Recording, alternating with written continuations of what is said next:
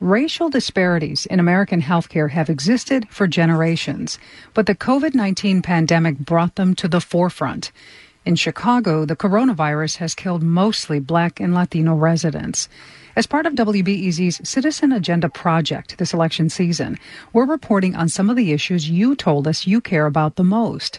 WBEZ's Kristen Schorsch is here to explain a piece of this problem: money for hospitals that mainly treat people of color and vulnerable populations. So, Kristen, I want to bring you in here. We're talking about so-called safety net hospitals, which serve mainly low-income and elderly people of color.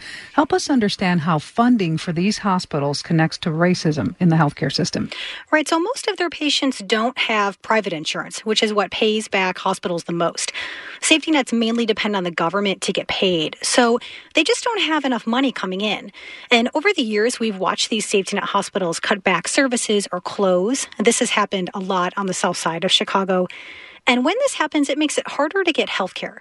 And remember, this affects mostly people of color. And Kristen, tell us more about where the safety net hospitals get their money, and is it really enough? A significant amount of the revenue comes from the state Medicaid program. This is government health insurance for people who are low income or disabled. And so the government does give extra money to reimburse these hospitals. But hospitals say what they get paid back doesn't cover their costs.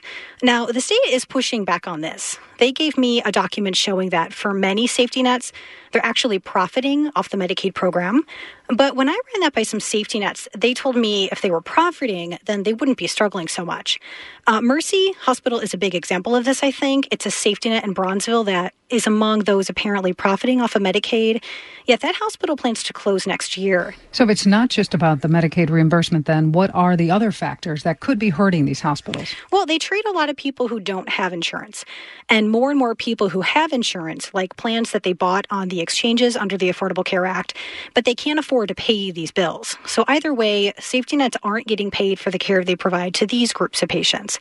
And then if they have specialists on staff, those folks are really expensive. And then hospitals also have a lot of empty beds. Patients these days are going to places like urgent care more.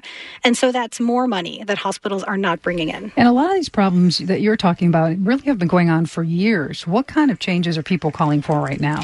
Yeah, so, there's really not a lot of extra money floating around, especially since the pandemic hit the economy. One innovative thing that is happening is that there are several hospitals and community clinics on the south side. They've been meeting to create some sort of collaboration. And some of these possible partnerships include, the University of Chicago Medical Center, which is a big heavyweight.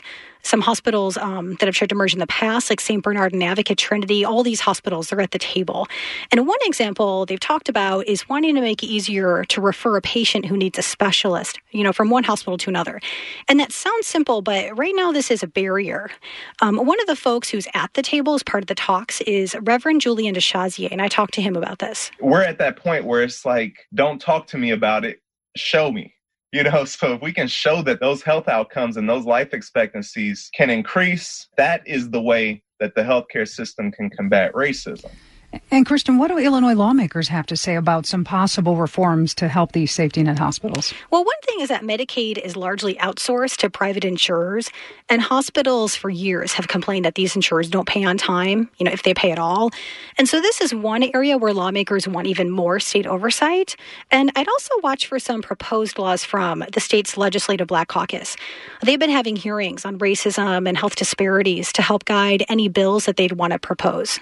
WBEZ's Kristen Schorsch. You can read more about our Citizens Agenda project at wbez.org/agenda2020.